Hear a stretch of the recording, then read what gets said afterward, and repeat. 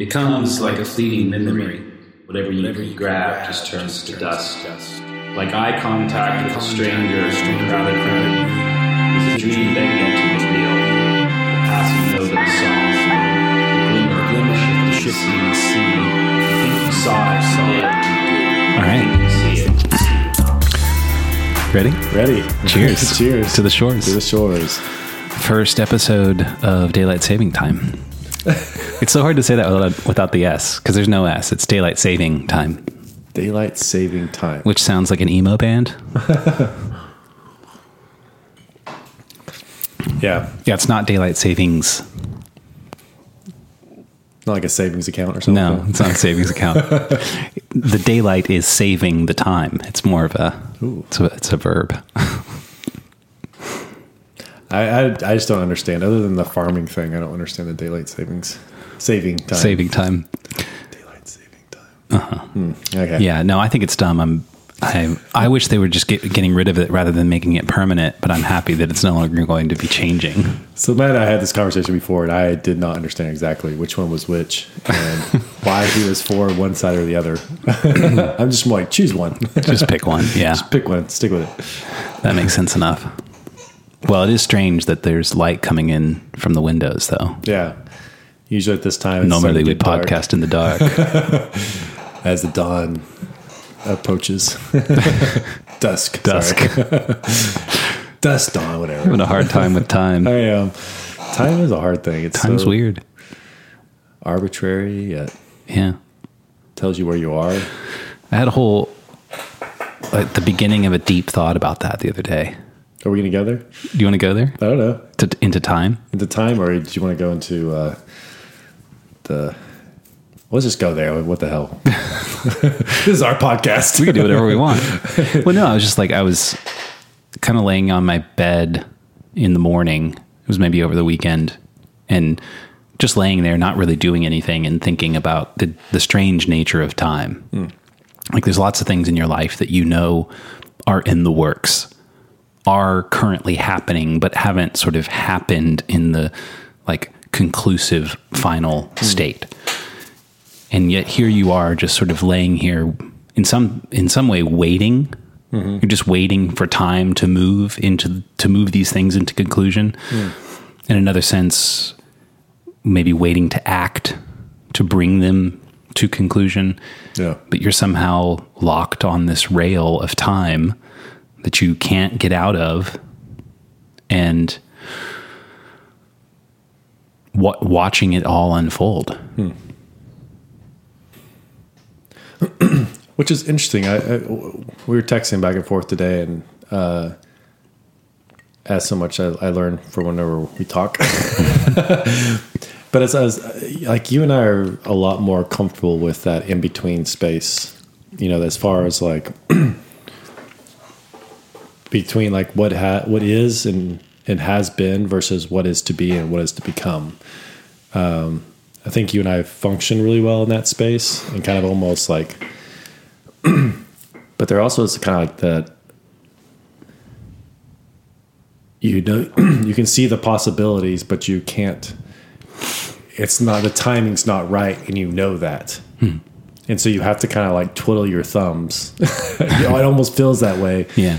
But you see something that you see the possibilities. Mm-hmm.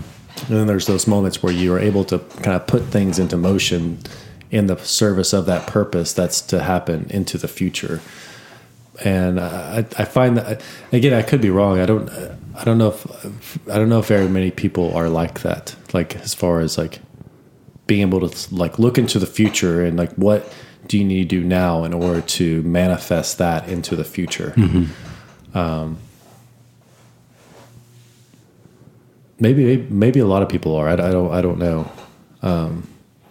But then I think kind of like your point to this was sort of like, there are these moments where you kind of just are waiting. You kind of almost have all the pieces in play that you know of or can at the moment. Yeah. And you have to kind of sit there and wait. Mm-hmm. For the cruel rail of time to move through you. But isn't that sad too? I mean, because like, there's aspects of you know, in business for us, it's like, oh, I can't wait till October, because that's whenever our business really just takes off, And then by the time October comes, then I'm preparing for December when it kind of slows down. And then in December, I'm preparing for the spring. It's like I'm always preparing 2 to 3 months ahead of time. But then there's this part of like being in the present, because like, how many seasons pass and then your kids are out of the house and you're like, oh, well, shoot. You're always preparing, but you're never living in the moment or in that space. Which is why we have these sort of idioms like stop and smell the roses. Like you do need to be always preparing, but if you're only always preparing, you're missing something. Yeah. Missing out on the present and the celebrating the parts of life which have come into fruition, have manifest. But if you only do that, then you're kind of screwed. Well, it's like the grasshopper and the ant. The ant's working, they're bringing in all the food to its little, whatever you call it, nest or whatever. And the grasshopper is just sitting there playing music all through the summer, and he's not ready for the winter time. So there's a sort of, we're sort of responsibility of preparing for what is to come. But there's also that sort of like, how can you enjoy the moment and be in the present? Right. Because it's definitely a dance or a balance. Well, that kind of maybe segues into the thing we were talking about before the podcast, this idea of love and religious language. I don't know if that's how I want to say it exactly, but I think it's a good neutral way to say it. Yeah. Because as you said, you're always preparing for something in the future. I mean, even when the thing that you were preparing for, the thing you're preparing for now will come in October, and that'll be good. But if you're not preparing at that point for the spring, then it's going to stop being good, right quick. Yeah. So you're always preparing for something in the future. And well, how far into the future do you prepare? With Medici, let's say. Yeah. But then you're also you're playing the same game with your wife and with your kids and with your finances and with all your hopes and dreams. And, it's this very complicated set of preparations that you're constantly making in your life. And what is that for? And in the short term, near term, you can always sort of say, maybe foolishly and objectively, what that is. It's sort of like what we talked about last week about hope. What is it that you hope for? Like you attach a name to it or time to it. A value to it. But if you trust the hope to that itself, it will betray you, because that isn't the thing that you actually hoped for. It was that within some broader story that is being told that you yourself are telling. So if you think through all of that far enough, you end up somewhere outside. Well, you end up sort of in the land of imagination. And then there's even something beyond that, which is the inarticulable, the symbolic, and then maybe even something beyond that that's only just simply felt. And what is that? All of that? Well, it's almost like that poetic or romantic aspect of life. It's like you kind of have to have that sort of higher ideal, the inarticulate that you are moving toward. And the more that you can articulate that, the more meaning is manifest in your life. So like, when you're young, you don't have as much experience or frame of reference to really articulate what that means into the future. But as you grow older and have some heartbreaks and some failures and some successes, but mostly failures, I mean, really look at it, it's like most of our life has consisted of a bunch of failures and a few successes. Yeah. Or maybe I'm just pessimistic in that way. But, and as you kind of have put quite a few of those together, you start to be able to, or should be able to start to articulate something into the future. And I think that's, again, going back into our hope conversation, because you really, as you start to put together a bunch of those experiences, you kind of start heading into one direction or the other, into the land of hope or to the land of sort of despair and grumpiness. Land of grumpiness. It's how you interpret it. The grumpy old man. The narrative, it's like, what's that higher ideal that you're moving towards? Yeah. And if you at any point start to give up on something that's a higher ideal or a higher calling, I don't see how people can. I don't see very many people that don't have some sort of ideal or higher calling that they are starting to articulate better and better, live fulfilled lives. And because I think the ones that we just see throughout history and maybe in your life, it's like those that are able to communicate that clearly, whether it be through family or, even religiously or serving or whatever it might be. There's some sort of thing that is beyond them that they're sort of giving their life to. Yeah, and that's where I think brings us to the point of what I was trying to begin to talk about, which is love itself. And I think maybe a year ago we did maybe 4 or 5 episodes on love and fleshed some of this out. But I think that love is the thing that wants to see you become who you could be, or the best version of yourself, or something like that. It is the thing that calls you into flourishing, draws you into it even. It transforms you, reveals you, and renews the things in you that need to be renewed so that you can move toward it. It is that ultimate highest ideal in some way. I was thinking about this in terms of,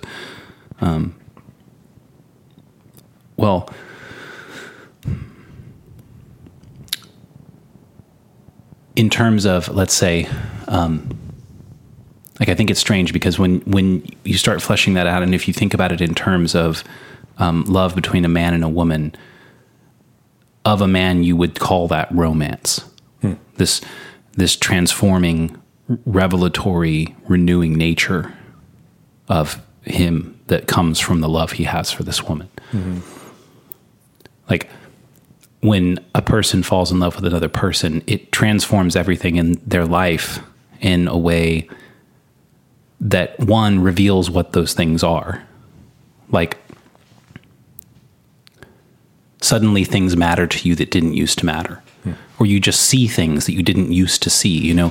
When you're going through your life heads down, and, I mean, that's the analogy, right? Heads down, you don't see. You see a very limited set of things. Even in your own home, even about your own life. You just don't even see the things that don't matter to what it is that you're doing.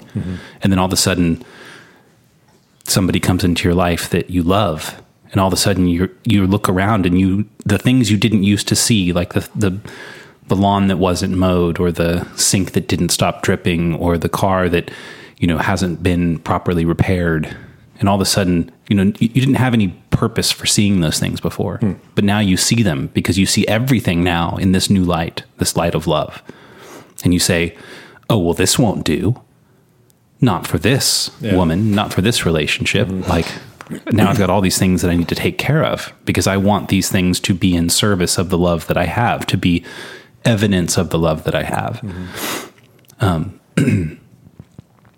And so your life is revealed to you in this love, and then it is transformed by the light of that and renewed.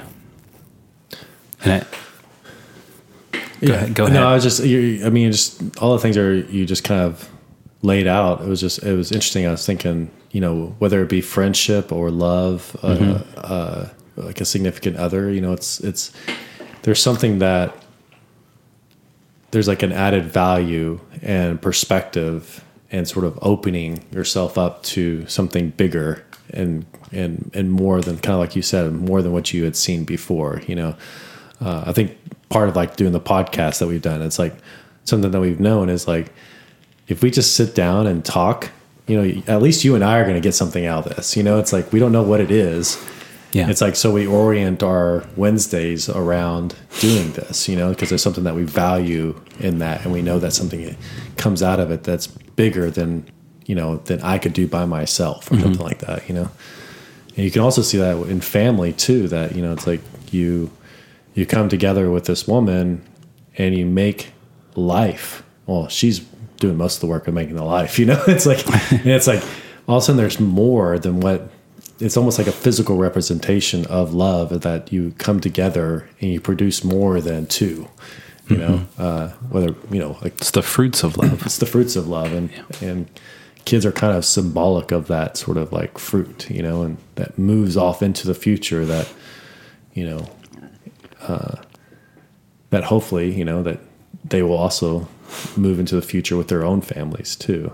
And this might be kind of like old fashioned, but I think that's very, evolutionary and also something. Well, it's like, poetic. It's deeper than symbolic even. You talk about like a man and woman becoming one. Yeah. And you sort of think that you know what that means. It's like you intertwine your lives with one another. Mm-hmm. You spend time together. You start seeing things in a similar way, thinking about things in a similar way. You do this with friends too. Mm-hmm. It's actually, I love C.S. Lewis in the book The Four Loves describes the nature of friendship being two people sitting side by side looking and saying, I see the same thing. Mm-hmm. And he writes quite a bit about that, and it's really profound. Whereas Eros, or sort of romantic love, is a bit more, I sit across from you and I see you and you see me. And that's the nature of Eros. Interesting. And in a lot of ways, you don't ever really just have one or the other kinds of love. It's some sort of interesting mix of different kinds of love. But so a man and a woman become one. They see each other. They see the same thing. They become intertwined, inseparable. And then the child is the physical manifestation of that. Mm-hmm. It's the biological emergence of half you and half her. Mm-hmm. And it's new. And it's capable of going further out into the world than you ever could. It's like the fruit of your love then goes and transforms the world past your own physical presence. Mm-hmm. That's cool.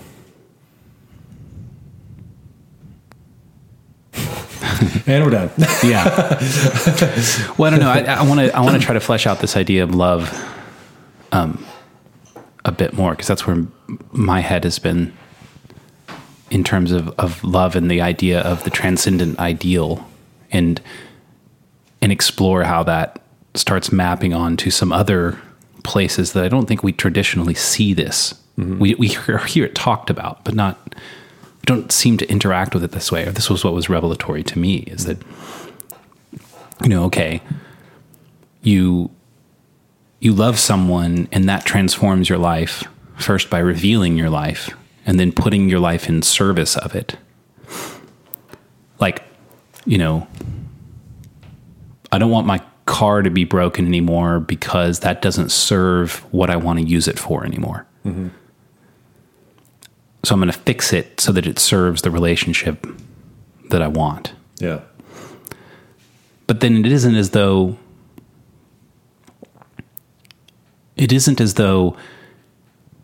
you're putting that sort of, you're transforming your life, you're changing things that you didn't previously see, that didn't matter, and now they do matter.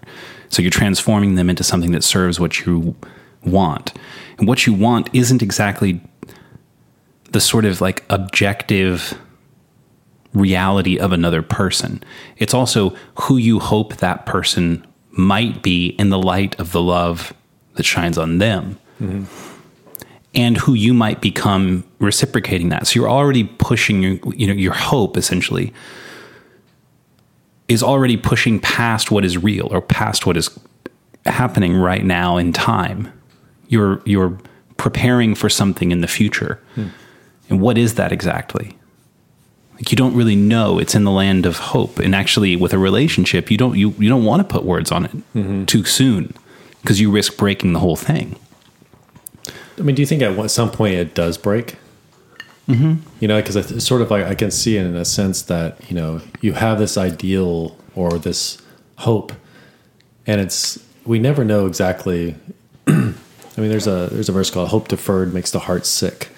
You know, there's something that we kind of like attach something to somebody or something, and whenever at some point we are going to be disappointed, you know, by that person or that thing. Right. And, you know, I'm not being pessimistic here. It's just, I think it's kind of a reality thing. And then I think that's in that point, there's a sort of renewal into a new hope, you know? So it's sort of like this sort of idea of this sort of death and rebirth that happens over and over and over again. Right. But I think it can be very traumatic the first time it does happen, as far as when something that you hope for kind of dies, you know? Right. Fails to become what you hope it will become. But I guess that's the point I'm trying to illustrate, is that you're always sort of in any endeavor that seems to matter at all. You're always out over your skis in that way. True. Like risking injury for the sake of something that you hope is true or will become true. And there's part of that becoming true, which is actually, it's like a creative process that you form a relationship with somebody, whether that's a friend or a lover, and you actually do create something new.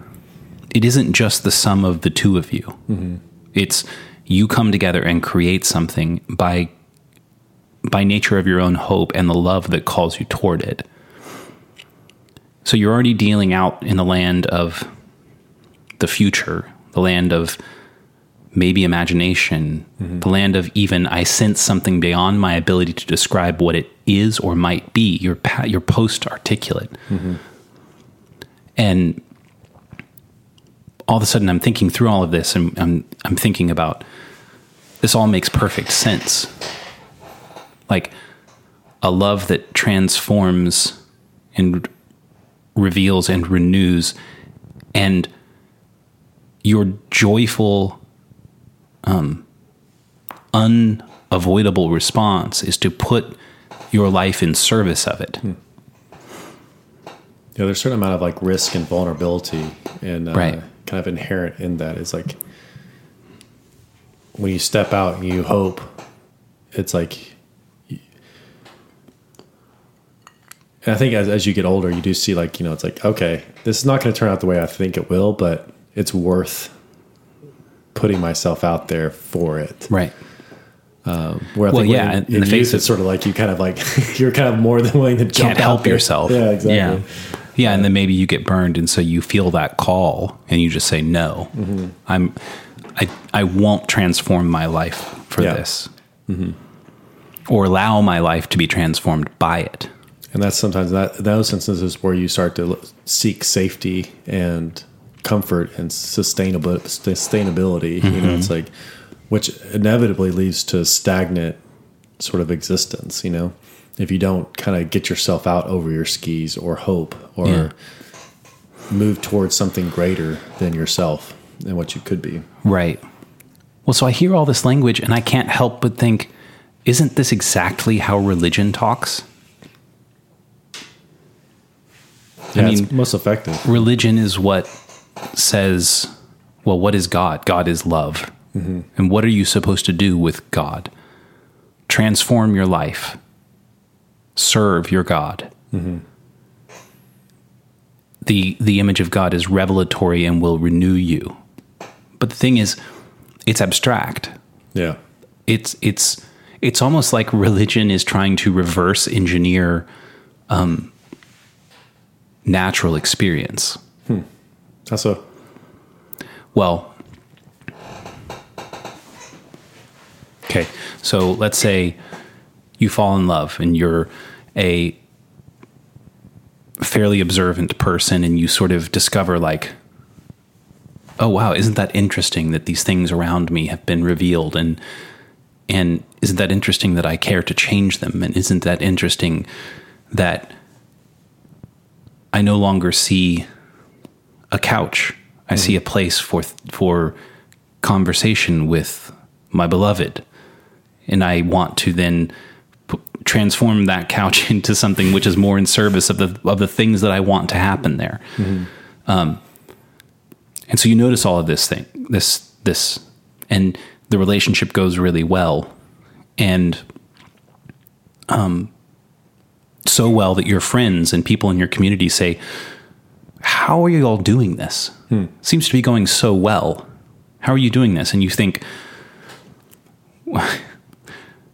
well, okay, how can I describe the principles that you might follow, which are then codified into some sort of set of rules that seem to describe this process. And all of a sudden you have something that sounds very much like, well, I want to avoid using the word I used earlier. You have a set of impositions that you could offer somebody and say, well, do these things, transform yourself and serve your love. And all of a sudden, it now that it's abstracted, it sounds like some order that's been put down on you. When I think in reality, the religious endeavor is seeking to, describe how it is that you live a life well lived. And in order to do that, it's not enough to just say, well, here's how you're successful at a romantic love, or here's how you're successful at a friendship, or being a father, or being a son. Because all of that's nested in something greater. And what is that greater thing? I mean, there is a greater thing in which all this is nested that even the proper description of it lives outside of the articulation.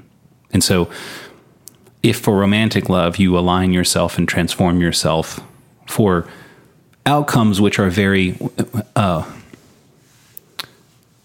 quantifiable and in the near enough future that you can say this has been successful, but you live a much longer life than that. And so what does it mean to live a life well lived? You have to be aimed at something that's past your own stay here on this earth somehow. And so how do you start describing that and the principles that would guide that if you were trying to describe someone's life that you felt like was successful? Well, it seems like any way that you do it, especially 10 ways to maintain and keep a girlfriend. It's sort of like those are never really, like, they might be good advice, but you can't really, it's too confining. It's like you need something that's broad and something that you can't define. Like, I was just thinking of,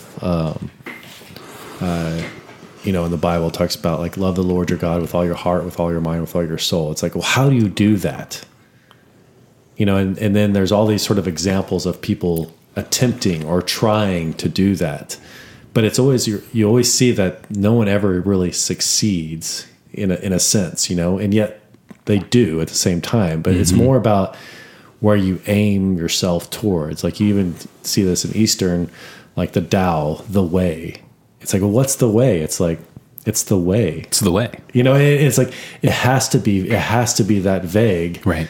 Because it's not something that you can define. However, there are things that may help you to move into the way, and those are the things that start sounding like rules and impositions. Right. But if you put one in front of the other, it's like those rules and positions should support you and help you into the future, not serve those things, or those be the ends and of themselves. Like if my wife and I go and have a date once a week and I bring her coffee every day, or, all these things, then we're going to have a great relationship. It's like, yeah, bullshit. Yeah. It's like, no, those are things that you do that could lead towards a great relationship, but it has to be something beyond those things that are you're moving towards or driving towards, right. It's like same thing with friendship, it's like, I bring Matt coffee, Matt buys whiskey. It's the little things we do for each other. Yeah. It's like, we do this podcast together or something like that. It's like, there's these things that we do, but it's not really like, I think something that draws you and I together is that sort of like exploration into the unknown. Obviously, the shores of ignorance. It's like something that we share that we don't really know what's on the other side of that. In fact, we kind of both understand that it's never ending. There's really not another other side of it, but there's discovery along the way, which is really exciting and fun. And I think that's something that kind of has drawn our friendship closer together over the years, and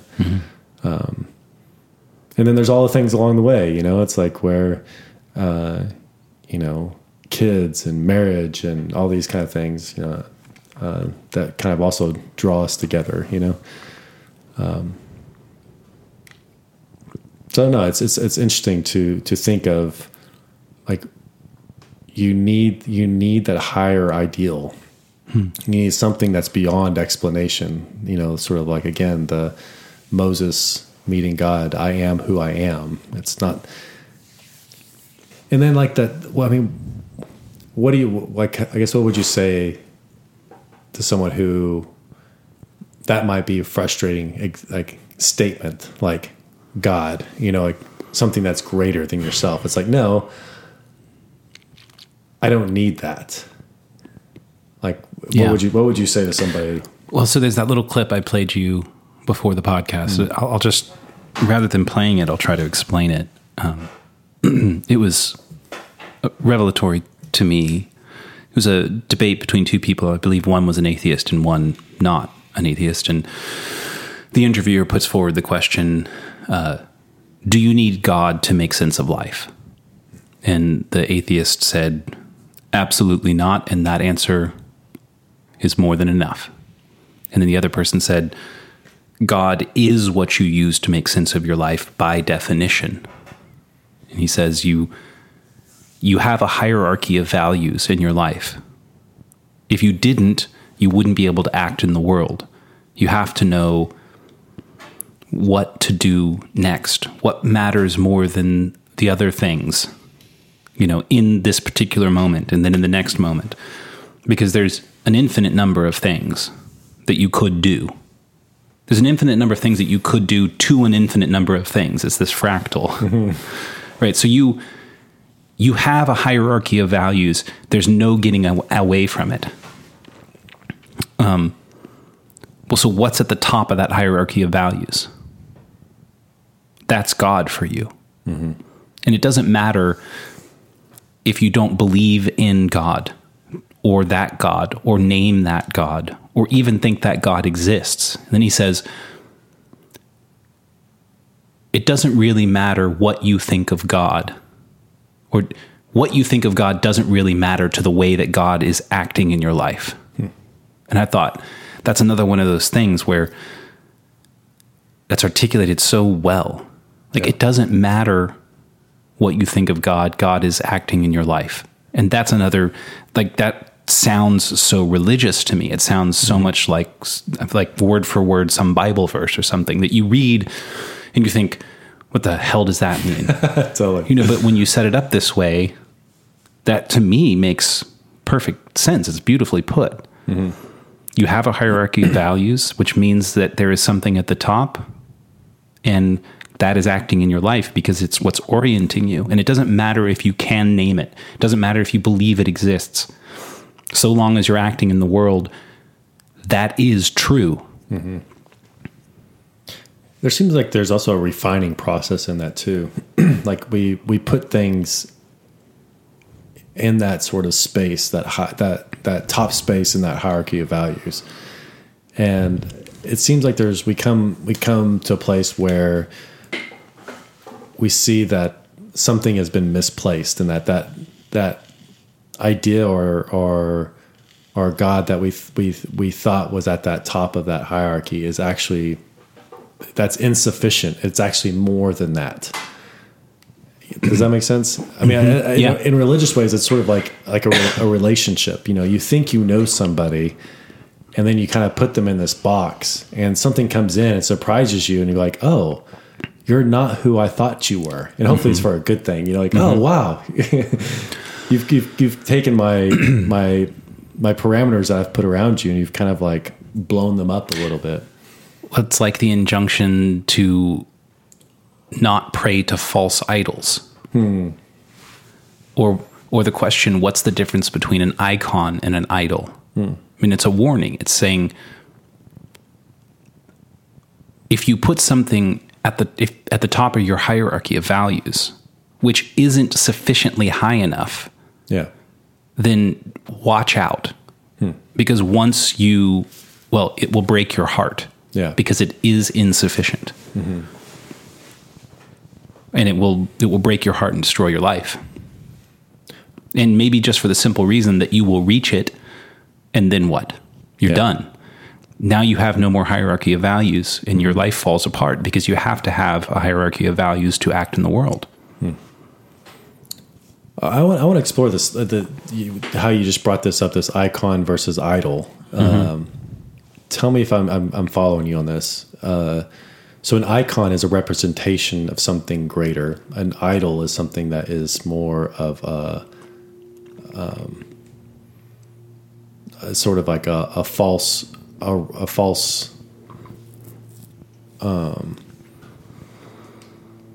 Shoot, no, I'm not going there. A false representation of that. Well, I would say an icon is not a false representation. I think it was John Vervaeke put it this way, that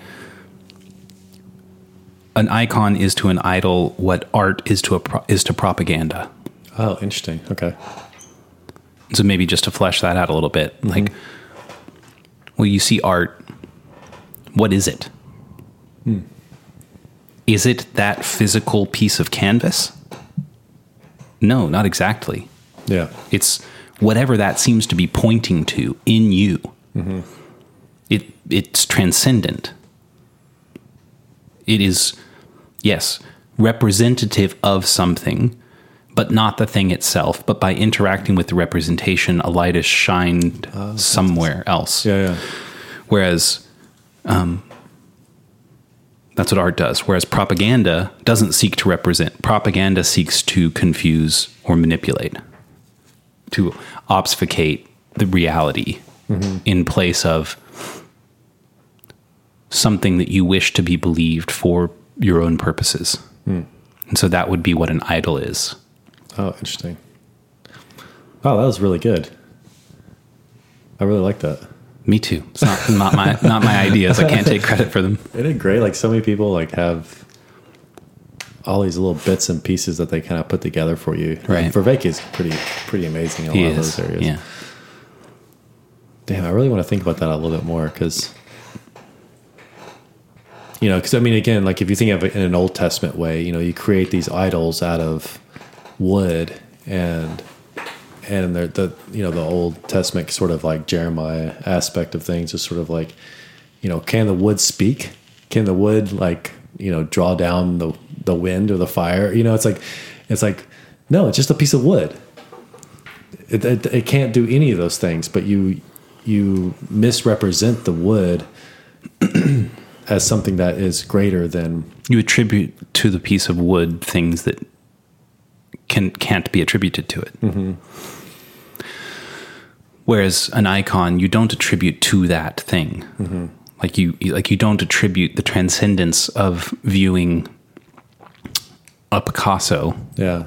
For example, the Pietra, the Mary and Jesus, where he's laying in her, in her lap. You don't attribute the power of that to this physical object itself, or even to the artist, him or herself. Yeah. Yeah, there's something transcendent about your experience and what that's communicating. That's drawing you to something greater. Like the sacrifice of a mother, of a son. That the mother had to let go of her son to go into the world and to be, beaten and flogged. But she had to allow her son to do that, or else he would not have been able to become all that he was to be. That was a point I wanted to make earlier, talking about love, and love being the thing that wants to see you be the best you can be. And I imagined a parent who, so I'll just pose the question, does love protect? I think the answer is yes. If I love something, I protect it. Can love protect too much? yes. And you can imagine a parent who doesn't allow their child to do anything, to the extent of, you may not leave the house. And when you're 18, you definitely may not leave the house, and you will stay here because I love you. Yeah. And you think, well, that's not love, because love doesn't stifle. It doesn't, the parent who doesn't want their child who's 25 to leave their home isn't loving them. So love has to engage in risk, to say, in order for you to be the best, in order for this to be love, I have to want you to be the best you could be. In order for you to be the best you could be, you have to go risk. And I have to risk you in order for you to do that. I have to allow you to fail.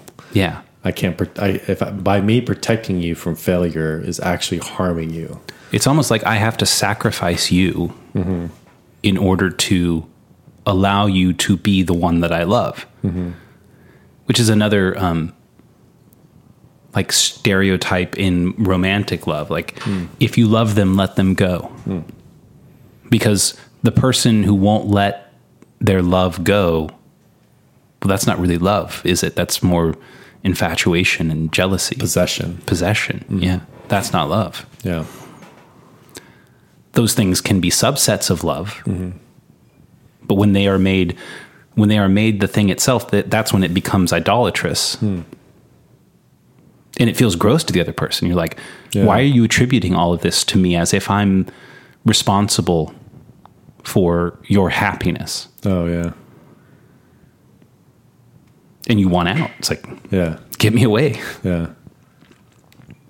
And it's so funny. So we're kind of dancing around this idea, and it's really hard to articulate it.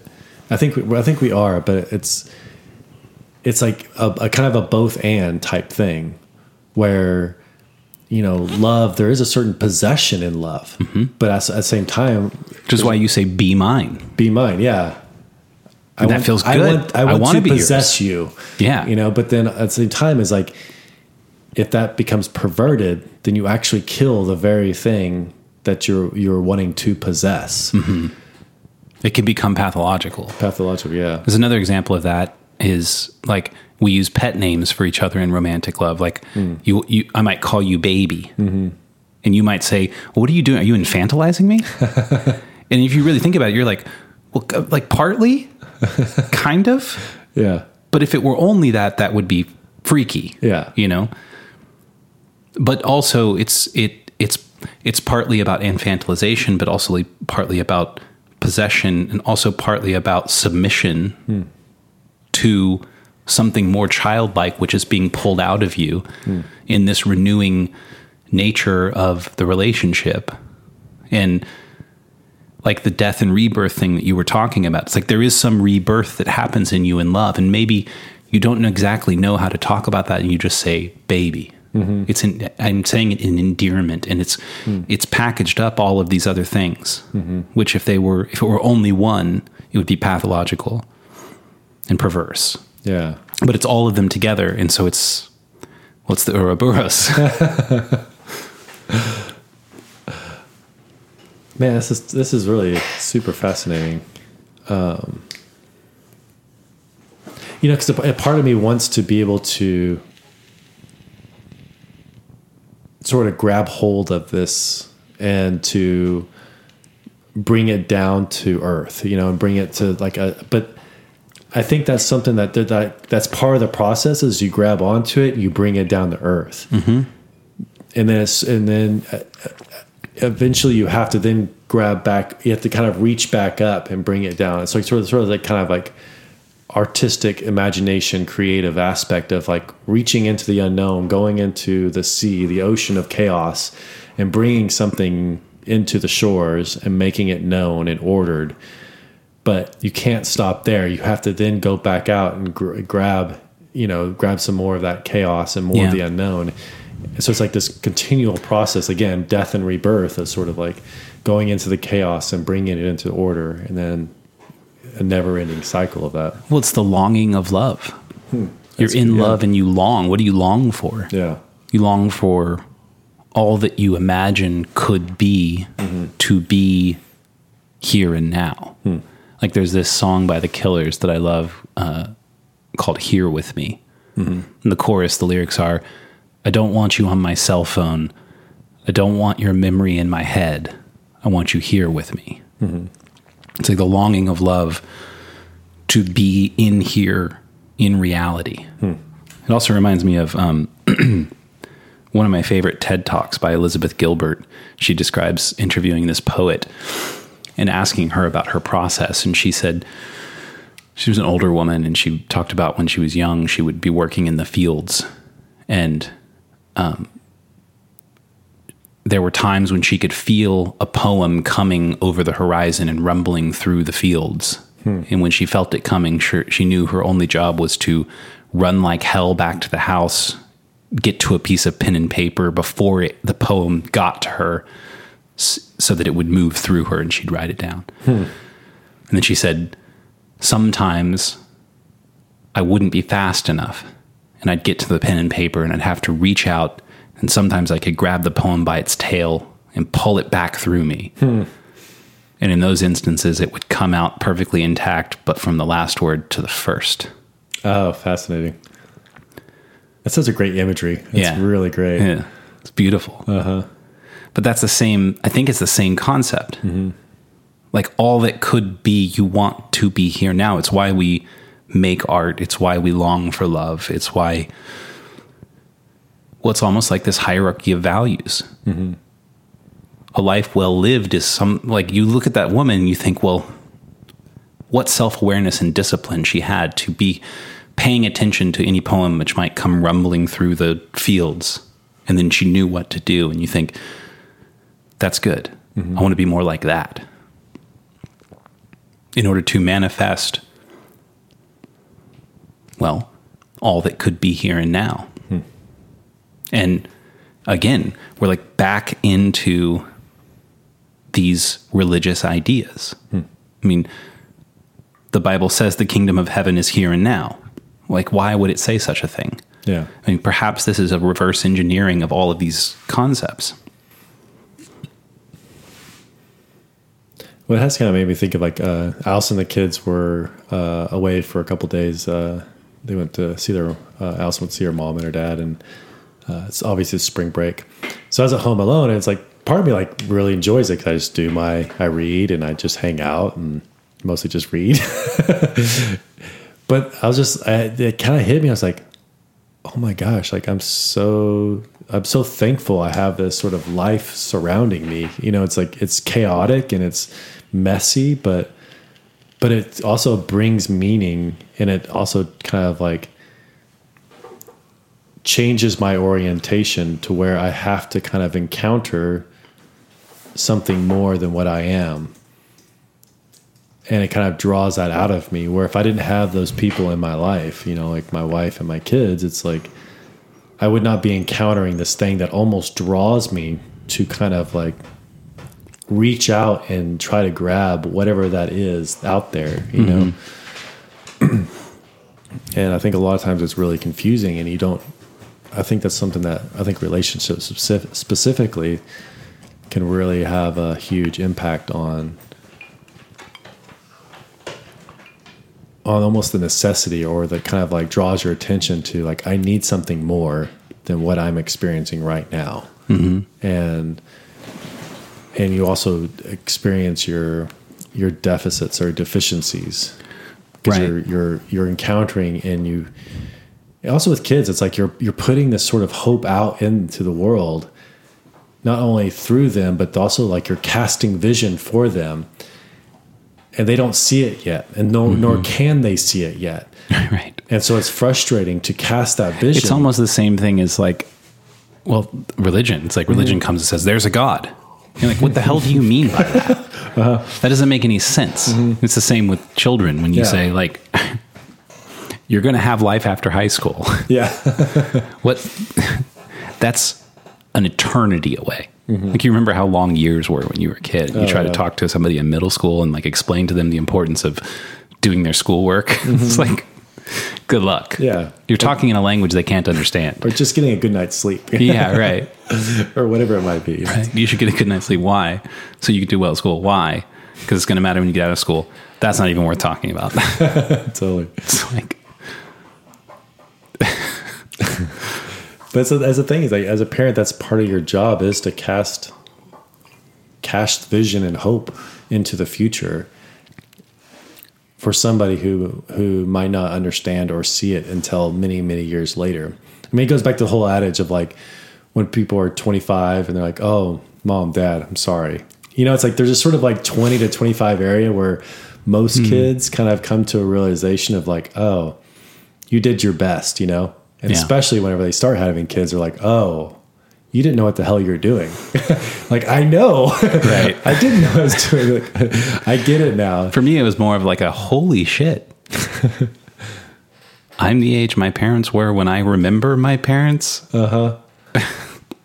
Yeah. And this is what they were working with. I am completely out of my depth here. Exactly.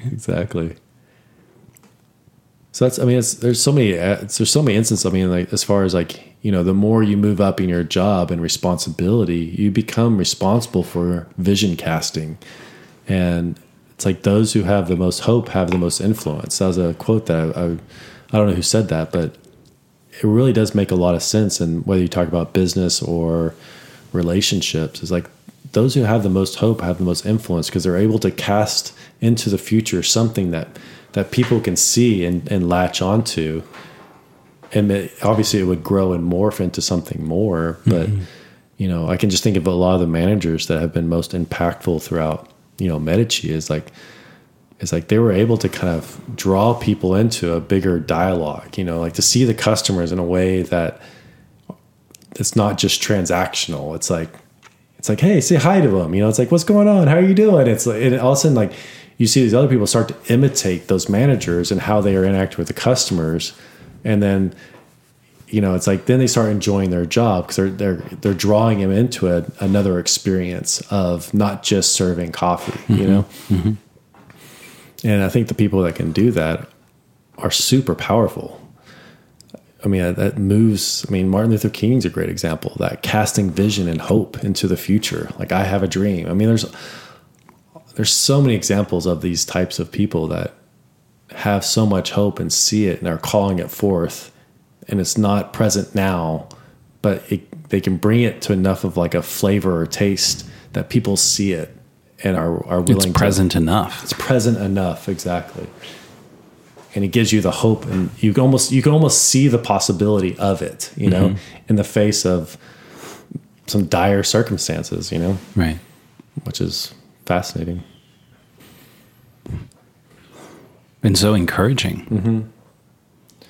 It's almost like hope itself is hopeful. What? But it comes back to what you were talking about earlier. It's sort of like whatever that is at the top of your hierarchy, that is God. And then you got to ask yourself, is that worthy to sit at that place? I think there's something that you almost have to kind of judge. Right. And again, this is semantics, not God itself, but the God that you have put at the top of your hierarchy. It needs to be judged because that is not God, you know? But we all have some sort of God at the top of our hierarchy. And we need to judge that always because it needs to be refined as it starts to resemble, you know, that higher thing, you know? Yeah. Does that make sense? Totally. I actually think that's why in Christianity, the resurrection is so powerful. It's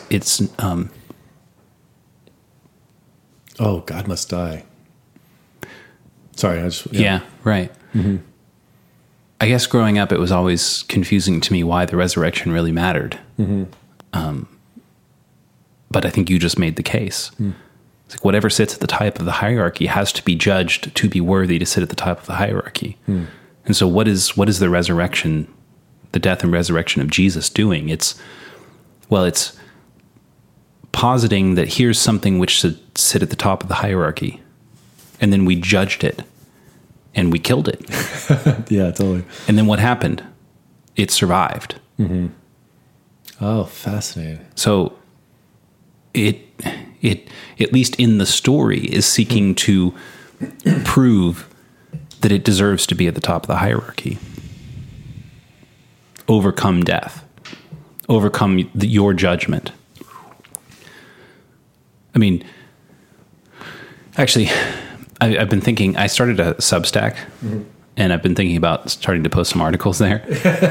I love it whenever you know someone for so long and they're like, I started this thing, like, and you didn't tell me? I know. I kind of like that, though. I haven't posted anything on it, but I wrote an essay actually about this a couple of years ago about why we killed God in the Christian story and why that's important. I'm thinking maybe that'll be my first post on the Substack since Easter is coming up here. Oh, that's awesome. Soon. Well, now I want to surprise you. You know I have a blog, right? I've done that for years. Oh, that's right. You have a few people that does. And I know that you keep that to yourself. You've never even shared it with me. Yeah, I have. Have you? I think. Oh, maybe I haven't. I don't know. Well, anyways, that's another discussion all the time. Well, now you shared it with everyone. I know I did, but nobody can find it though. All right, call to all of you out there. Find Search Michael's the blog.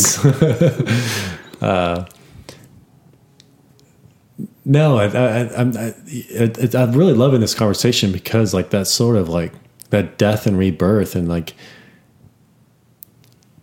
it's almost that whatever sits at the top of that hierarchy for you, it almost like needs to die continually and it needs to be resurrected in a new form and fashion because it also teaches us that we're insufficient in our comprehension or understanding of what that is at the top of that hierarchy. Yeah, I mean, as soon as you come to comprehension, you're immediately insufficient. So long as the thing at the top of your hierarchy is properly high enough and properly far enough. Totally. I mean, that death and rebirth idea. I mean, so like back to the romantic relationship or marriage, let's say, man and wife. You know, you've got constant death and rebirth of feelings and passion and emotion. And at times you have to live by a set of rules. And then those rules become stale and stagnant and dogmatic and then tyrannical if you let them, and they'll destroy the relationship. Yeah. So you have to let those die and enter in some creativity and romance and try things you've never tried and go outside of your comfort zone. And all of a sudden things reignite and they feel good. And it's like, Yeah. You are constantly rolling over.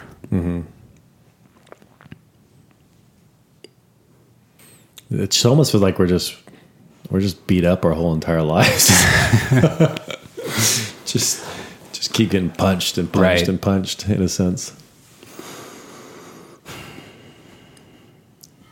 But I don't know that there's a viable alternative because you know, maybe back to where we started, we exist on this rail of time. And so you're always, and yet you have access to the future and you have access to the past, but you're here and you're rolling through it and you're beat up as you do it. Yeah. Because you're not who you are yet. And you are insufficient. Well, it's almost like you, again, I think that's the religious language is so powerful here is like, you humble yourself before God. You know, it's like, and there's a sort of like an acknowledgement that I don't know who you are and I will never know who you are. But in the acknowledgement itself, you're acknowledging the existence of that. You know?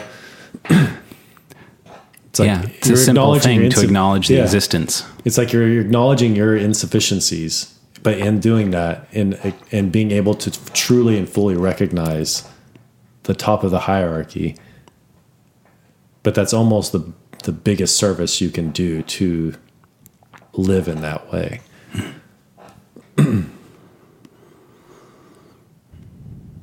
Which is really crazy to think, because I don't know if I'm going to derail us here, but I kind of want to a little bit.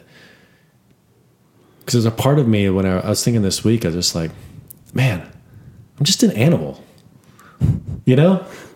It's like, we're just monkeys, man. Just monkeys, man. It's like I procreate. I've made babies. It's like I'm working. There's things I enjoy, but it's like, but it's so wild that there's just something in us that we all want something more, you know. And it's like to say that we're all just animals. I don't think anybody can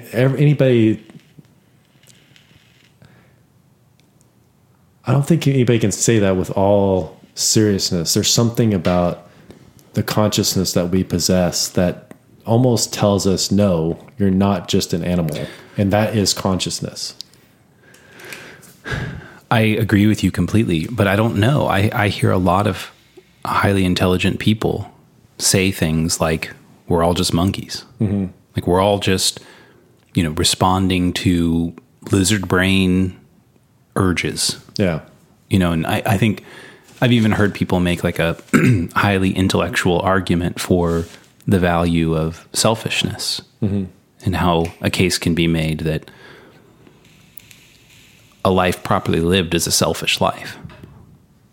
And that's sort of the same thing as saying we're just monkeys. Mm-hmm. But I disagree. And a lot of people that make that argument, it becomes semantical too, because like it is selfish in a sense to like acknowledge the hierarchy of that we're talking about, because it is to your benefit. So some of those arguments, they say these things. I'm like, yes, but. Well, but it's also kind of like the case that I think we've laid out here. It's like, mm-hmm. you can make a strong case for atheism. Mm-hmm. The problem is no atheist behaves as if they're an atheist. Yeah. So the case falls apart when it's acted out in the world. Mm-hmm. And so to maintain, I think, atheism, you have to play semantical games. Mm-hmm. To maintain some idea that we're just apes, no matter how intelligent you are, you have to play semantical games. Mm-hmm. And it's infuriating to me. Well, it's infuriating, but it's also like it also makes sense to me. Like, but because I mean, you just think about the process from us coming to where we are right now, and all that had to happen over the millions and billions of years. It's mm-hmm. Like there is this sort of aspect to us that is, we are just an animal. But at some point, and I think that what sets us apart is like, it's like, no, we're something more. And I think that that question, or that more, has led to the evolution of man in the form of it is where it is now. Right. And I think like an atheist would say, like, I think if an atheist was honest, and a lot of people make this point, is sort of like that led to that evolution to where we are now. And an atheist could say, yeah, but there's nothing behind it. And then I think what we're saying is like, it doesn't matter if you believe there's anything behind it. We act as if it's true. And that gives life the most meaning and brings out the highest aspect of who we are, is being able to act that out. Mm-hmm. If you don't act that out, I think you see a lot of misery and hopelessness. And then even an atheist who acts that out, they're acting as if that is true, whether they attribute that to a God or not, right. An actual God. I think kind of what you were talking about at the very beginning, Mm.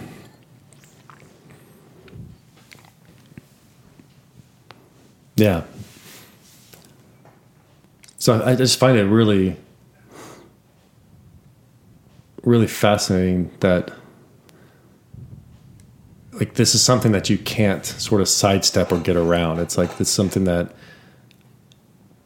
like, I find it easier to call that God, and that's something that's beyond my understanding, reaching out towards, and that's something that my understanding and comprehension of God is sort of like something that has to continue to die because it's insufficient.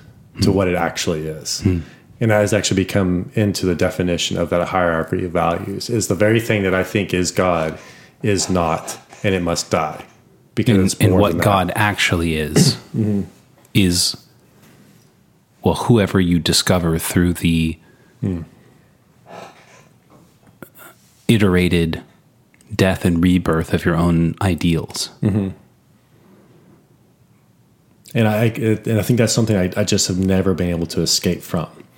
Because I do get the argument of like, we're just apes and we're just animals. Like, that makes a lot of sense to me. But the other part, I've never been able to really, it doesn't make as much sense without that sort of like the hierarchy, and that the God on the top of my hierarchy must die and be reborn and to grow into my understanding of what that is. Like, I don't see a way around that. Interesting. Does it even make sense? I'm kind of like, well, I was just thinking there's a couple ways you could say that. I mean, you could say that God must die and be reborn, which is what's acted out in the New Testament. Or you could say, my understanding of God must die and be reborn. And I'm not sure that there's a difference between those two statements. Yeah. I think it's it's the same process taking place. Yeah. Maybe. I don't know. Well, it's interesting. It's like it is and it isn't. So I think this is where again, I think this is kind of where the war inside me happens. Is this just an idea, or is it something real in and of itself? You know, because I would say, like, for me experientially, the idea of this is true. The next step beyond that, I would agree with, but it's a little bit harder to connect to, which is the thing is real in and of itself. The thing beyond my understanding of God, you know? Does that make sense? Yeah, it does. And well, I think it makes me think of this case that I think we've made a few times on the podcast that I think deserves maybe even its own episode. Okay. Which is that the idea that relationship is the base layer, fundamental pillar of existence, pillar of reality. Good point. Like, there isn't anything without relationship. It's a difficult case to make quickly. But I think, is there something in and of itself outside of you? And if you were to say no, well, that's solipsistic. And I think we know that that's not we know that that's not good, because anybody who behaves solipsistically isn't successfully functional in the world. Yeah. And they're not successfully functional in the world because they can't maintain meaningful relationships. I think that meaningful relationship is what makes the world. And so is there, if you were to pose the question, is there a God in and of himself, itself, however you want to say that exists without being related to? Well, I don't know. But I don't know that the question, it's almost like there are some questions that aren't worth asking. Somebody made the case about, what's the woman who runs Quillette? I know who you're talking about, but I don't know. I forgot her name. Oh gosh. It's on the tip of my tongue. Yeah. She's active on Twitter. She catches a lot of flack. She's also very intelligent. But there was an interview with her where somebody was asking her, like this question, this sort of like classic, like World War II, Germany, Anne Frank style question. Like, what's the ethical thing to do when, you're harboring Jews under your floorboards and the SS comes in and says, "Are you harboring Jews under your floorboard?" And her response was basically like, "Don't ask me stupid questions." And it's an interesting thing to think about, because I understand what she means by that, which is like, it's an ethical conundrum because it confronts you with, well, should you tell the truth? is telling the truth good? Always good. And then it abstracts this whole thing out into a hypothetical, which may have happened in the past, so it seems rooted in reality, but it's not exactly rooted in reality. Mm-hmm. So let's talk about something real. Like, don't ask me questions that are so abstract as to not matter to us and here and now. Mm-hmm. Which I think this question seems similar in that respect to me. Like, is there a God without being related to? Well, it doesn't matter, does it? Whether there is or isn't. Because I'm here. The question's being asked of me, and my life is relational. And so if the answer is yes, what does it matter? If the answer is no, what does it matter? Like, either way, the answer has no effect. Okay, we're gonna have to say that for another episode. Yeah, there's a lot I want to go into on that one. Okay. Well, let's do an episode about relationship. Okay. Yeah. The relationship between things and the fundamental nature of reality. My claim being relational. Just a small topic. Just a little one, you know. I'm sure we'll have it all figured out by the time an hour is done. Well, let's leave that one there then. Definitely. Thank you, guys. All right. We love y'all. See y'all. It's been a good one. Totally.